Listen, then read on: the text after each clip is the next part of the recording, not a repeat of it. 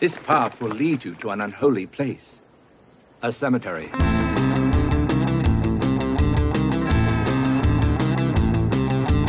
Hello everybody, Foggy Jack here, the lost boy, oddball of magic, and the host of the Foggy Jack 13 podcast. I'll meet you down in the pumpkin patch where the haunters meet the haunted.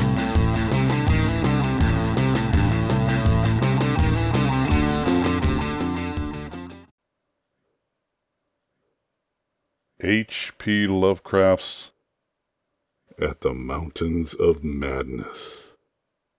Your reader is William Hart. Chapter 11. Still another time have I come to a place where it is very difficult to proceed. I ought to be hardened by this stage, but there are some experiences and intimations which scar too deeply to permit of healing, and leave only such an added sensitiveness that memory re-inspires all the original horror. We saw, as I have said, certain obstructions on the polished floor ahead, and I may add that our nostrils were assailed almost simultaneously by a very curious intensification of the strange prevailing fetor, now quite plainly mixed with the nameless stench of those others which had gone before us. The light of the second torch left no doubt of what the obstructions were, and we dared approach them only because we could see, even from a distance, that they were quite as past all harming power as had been the 6 similar specimens unearthed from the monstrous star-mounted graves at Poor Lake's camp. They were, indeed, as lacking in completeness as most of those we had unearthed, though it grew plain from the thick, dark green pool gathering around them that their incompleteness was of infinitely greater recency. There seemed to be only 4 of them, whereas Lake's bulletins would have suggested no less than 8 as forming the group which had preceded us. To find them in this state was wholly unexpected, and we wondered what sort of monstrous struggle had occurred down here in the dark. Penguins, attacked in a body, retaliate savagely with their beaks, and our ears now made certain the existence of a rookery far beyond. Had those others disturbed such a place and aroused murderous pursuit? The obstructions did not suggest it, for penguin beaks against the tough tissues Lake had dissected could hardly account for the terrible damage our approaching glance was beginning to make out. Besides, the huge blind birds we had seen appeared to be singularly peaceful. Had there, then, been a struggle among those others, and were the absent 4 responsible? If so, where were they? Were they close at hand and likely to form an immediate menace to us? We glanced anxiously at some of the smooth-floored lateral passages as we continued our slow and frankly reluctant approach. Whatever the conflict was, it had clearly been that which had frightened the penguins into their unaccustomed wandering. It must, then, have arisen near that faintly heard rookery in the incalculable gulf beyond, since there were no signs that any birds had normally dwelt here. Perhaps, we reflected, there had been a hideous running fight, with the weaker party seeking to get back to the cached sledges when their pursuers finished them. One could picture the demoniac fray between namelessly monstrous entities as it surged out of the black abyss with great clouds of frantic penguins squawking and scurrying ahead. I say that we approached those sprawling and incomplete obstructions slowly and reluctantly. Would to heaven we had never approached them at all, but had run back at top speed out of that blasphemous tunnel with the greasily smooth floors and the degenerate murals aping and mocking the things they had superseded. Run back, before we had seen what we did see, and before our minds were burned with something which will never let us breathe easily again. Both of our torches were turned on the prostrate objects, so that we soon realized the dominant factor in their incompleteness. Mauled, compressed, twisted, and ruptured as they were, their chief common injury was total decapitation. From each one the tentacled starfish head had been removed, and as we drew near we saw that the manner of removal looked more like some hellish tearing or suction than like any ordinary form of cleavage. Their noisome dark green ichor formed a large, spreading pool, but its stench was half overshadowed by that newer and stranger stench, here more pungent than at any other point along our route. Only when we had come very close to the sprawling obstructions could we trace that second, unexplainable fetter to any immediate source, and the instant we did so, Danforth, remembering certain very vivid sculptures of the Old One's history in the Permian Age 150 million years ago, gave vent to a nerve-tortured cry which echoed hysterically through that vaulted and archaic passage with the evil palimpsest carvings. I came only just short of echoing his cry myself, for I had seen those primal sculptures, too, and had shudderingly admired the way the nameless artist had suggested that hideous slime coating found on certain incomplete and prostrate old ones, those whom the frightful Shoggoths had characteristically slain and sucked to a ghastly headlessness in the great war of resubjugation. They were infamous, nightmare sculptures even when telling of age-old, bygone things, for Shoggoths and their work ought not to be seen by human beings or portrayed by any beings. The mad author of the Necronomicon had nervously tried to swear that none had been bred on this planet, and that only drugged dreamers had ever conceived them. Formless protoplasm able to mock and reflect all forms and organs and processes. Viscous agglutinations of bubbling cells. Rubbery 15-foot spheroids infinitely plastic and ductile. Slaves of suggestion. Builders of cities. More and more sullen. More and more intelligent. More and more amphibious. More and more imitative. Great God! What madness made even those blasphemous old ones willing to use and to carve such things? And now, when Danforth and I saw the freshly glistening and reflectively iridescent black slime which clung thickly to those headless bodies, and stank obscenely with that new unknown odor whose cause only a diseased fancy could envisage, clung to those bodies and sparkled less voluminously on a smooth part of the accursedly resculptured wall in a series of grouped dots, we understood the quality of cosmic fear to its uttermost depths. It was not fear of those four missing others, for all too well did we suspect they would do no harm again. Poor devils! After all, they were not evil things of their kind. They were the men of another age and another order of being. Nature had played a hellish jest on them, as it will on any others that human madness, callousness, or cruelty may hereafter drag up in that hideously dead or sleeping polar waste, and this was their tragic homecoming. They had not been even savages, for what indeed had they done? That awful awakening in the cold of an unknown epoch, perhaps an attack by the furry, frantically barking quadrupeds, and a dazed defense against them and the equally frantic white simians with the queer wrappings and paraphernalia? Poor Lake, poor Gedney, and poor old ones. Scientists to the last, what had they done that we would not have done in their place? God, what intelligence and persistence! What a facing of the incredible! Just as those carven kinsmen and forebears had faced things only a little less incredible.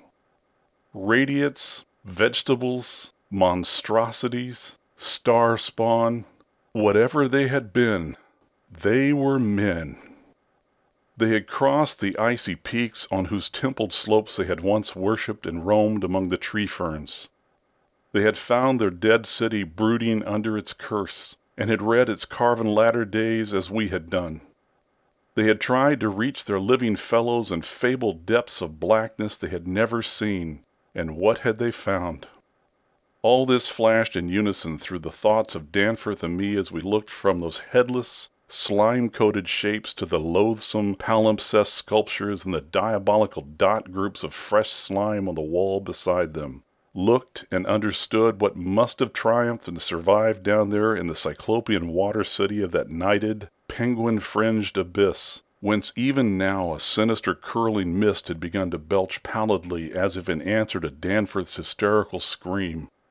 The shock of recognizing that monstrous slime and headlessness had frozen us into mute, motionless statues, and it is only through later conversations that we have learned of the complete identity of our thoughts at that moment. It seemed eons that we stood there, but actually it could not have been more than 10 or 15 seconds. That hateful, pallid mist curled forward as if veritably driven by some remoter, advancing bulk. And then came a sound which upset much of what we had just decided, and in so doing broke the spell and enabled us to run like mad past squawking, confused penguins over our former trail back to the city, along ice-sunken megalithic corridors to the great open circle, and up that archaic spiral ramp in a frenzied automatic plunge for the sane outer air and light of day. The new sound, as I have intimated, upset much that we had decided, because it was what poor Lake's dissection had led us to attribute to those we had just judged dead. It was, Danforth later told me, precisely what he had caught in infinitely muffled form when at that spot beyond the alley corner above the glacial level, and it certainly had a shocking resemblance to the wind pipings we had both heard around the lofty mountain caves. At the risk of seeming puerile, I will add another thing, too, if only because of the surprising way Danforth's impression chimed with mine. Of course, common reading is what prepared us both to make the interpretation, though Danforth has hinted at queer notions about unsuspected and forbidden sources to which Poe may have had access when writing his Arthur Gordon Pym a century ago. It will be remembered that in that fantastic tale there is a word of unknown but terrible and prodigious significance connected with the Antarctic and screamed eternally by the gigantic, spectrally snowy birds of that maligned region's core. Pekili-lee! Pekili-lee! That, I may admit, is exactly what we thought we heard conveyed by that sudden sound behind the advancing white mist. That insidious musical piping over a singularly wide range. We were in full flight before 3 notes or syllables had been uttered, though we knew that the swiftness of the old ones would enable any scream-roused and pursuing survivor of the slaughter to overtake us in a moment if it really wished to do so. We had a vague hope, however, that non-aggressive conduct and a display of kindred reason might cause such a being to spare us in case of capture, if only from scientific curiosity. After all, if such an one had nothing to fear for itself, it would have no motive in harming us. Concealment being futile at this juncture, we used our torch for a running glance behind, and perceived that the mist was thinning. Would we see, at last, a complete and living specimen of those others? Again came that insidious musical piping. Pekili-lee! Pekili-lee! Then, noting that we were actually gaining on our pursuer, it occurred to us that the entity might be wounded. We could take no chances, however, since it was very obviously approaching in answer to Danforth's scream rather than in flight from any other entity. The timing was too close to admit of doubt.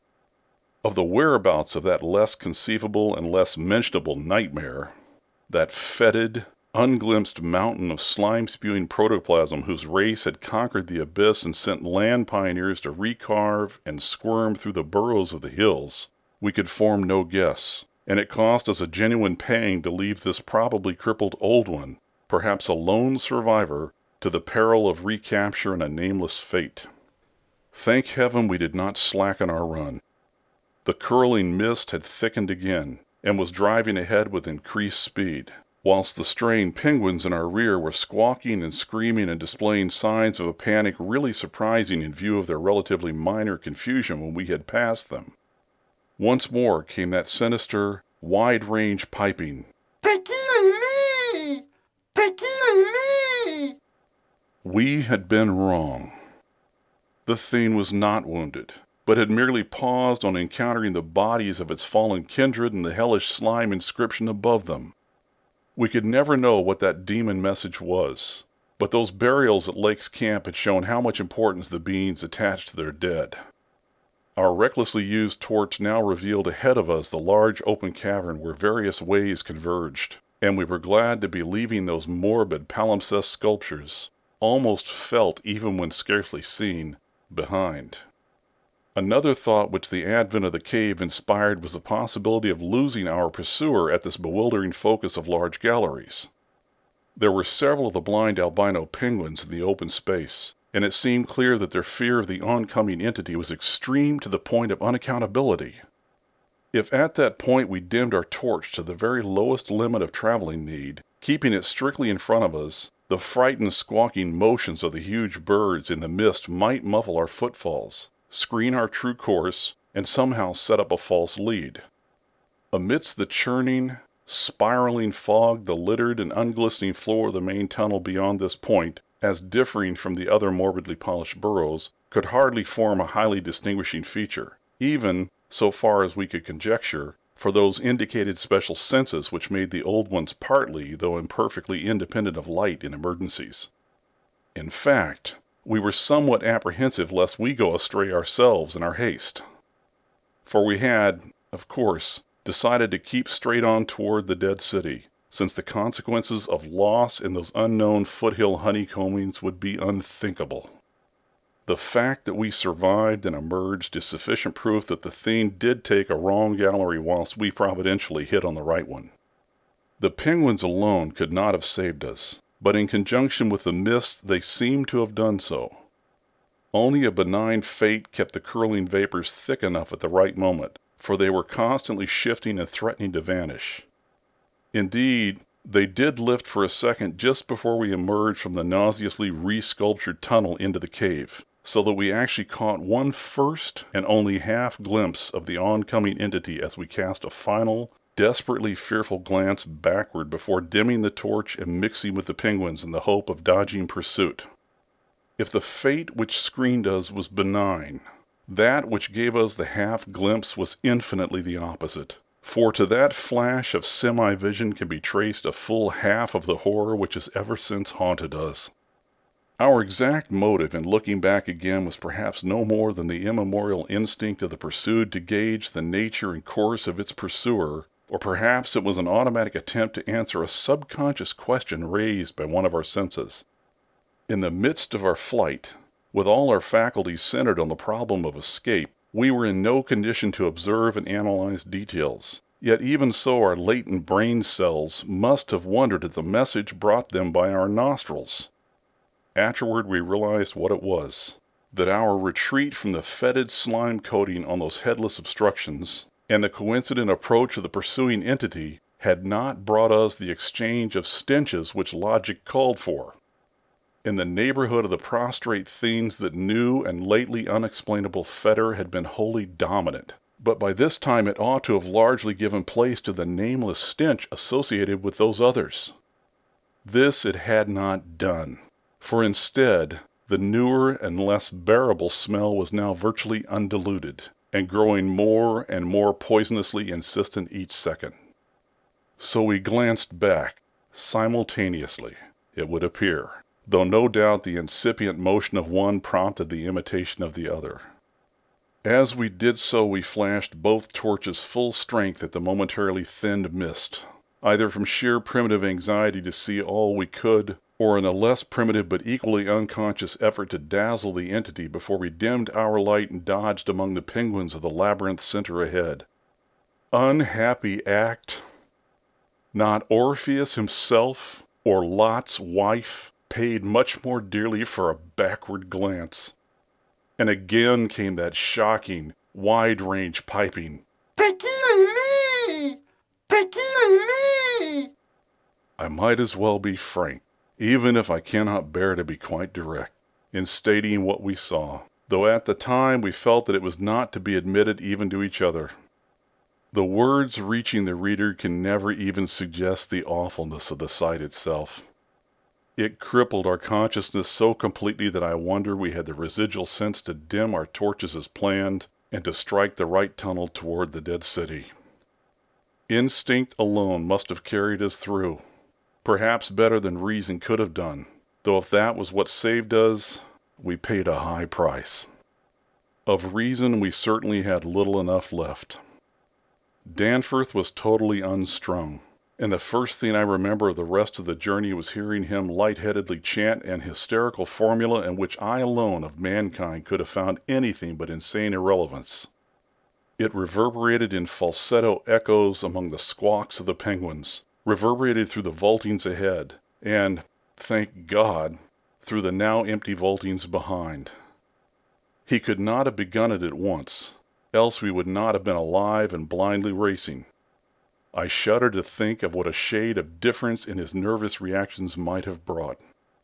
South Station under, Washington under, Park Street under, Kendall, Central, Harvard. The poor fellow was chanting the familiar stations of the Boston-Cambridge tunnel that burrowed through our peaceful native soil thousands of miles away in New England. Yet to me the ritual had neither irrelevance nor home feeling. It had only horror, because I knew unerringly the monstrous, nefandous analogy that had suggested it. We had expected, upon looking back, to see a terrible and incredibly moving entity if the mist were thin enough, but of that entity we had formed a clear idea.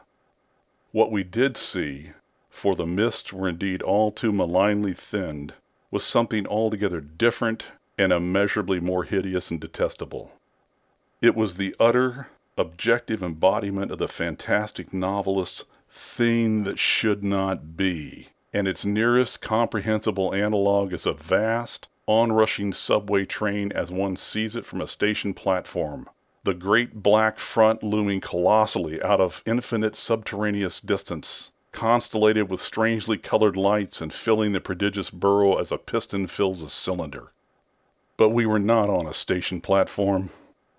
We were on the track ahead as the nightmare plastic column of fetid black iridescence oozed tightly onward through its 15-foot sinus, gathering unholy speed and driving before it a spiral, re-thickening cloud of the pallid abyss vapor.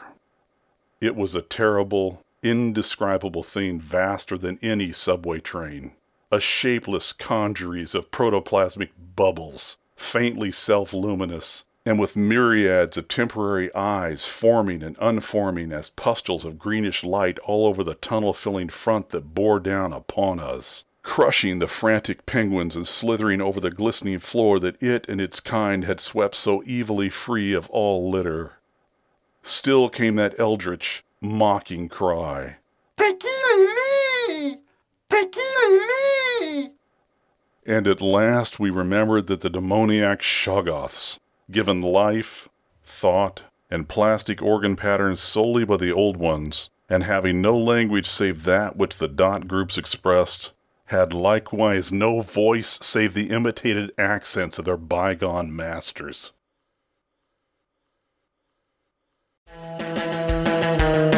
Thank you guys for listening to this episode of the Foggy Jack Live Podcast. Please follow us on all our social medias at FoggyJack13. Also, make sure you subscribe to YouTube and to our Patreon. Hope to see you all next time down in the pumpkin patch. Thank you, goodbye, and blessed be.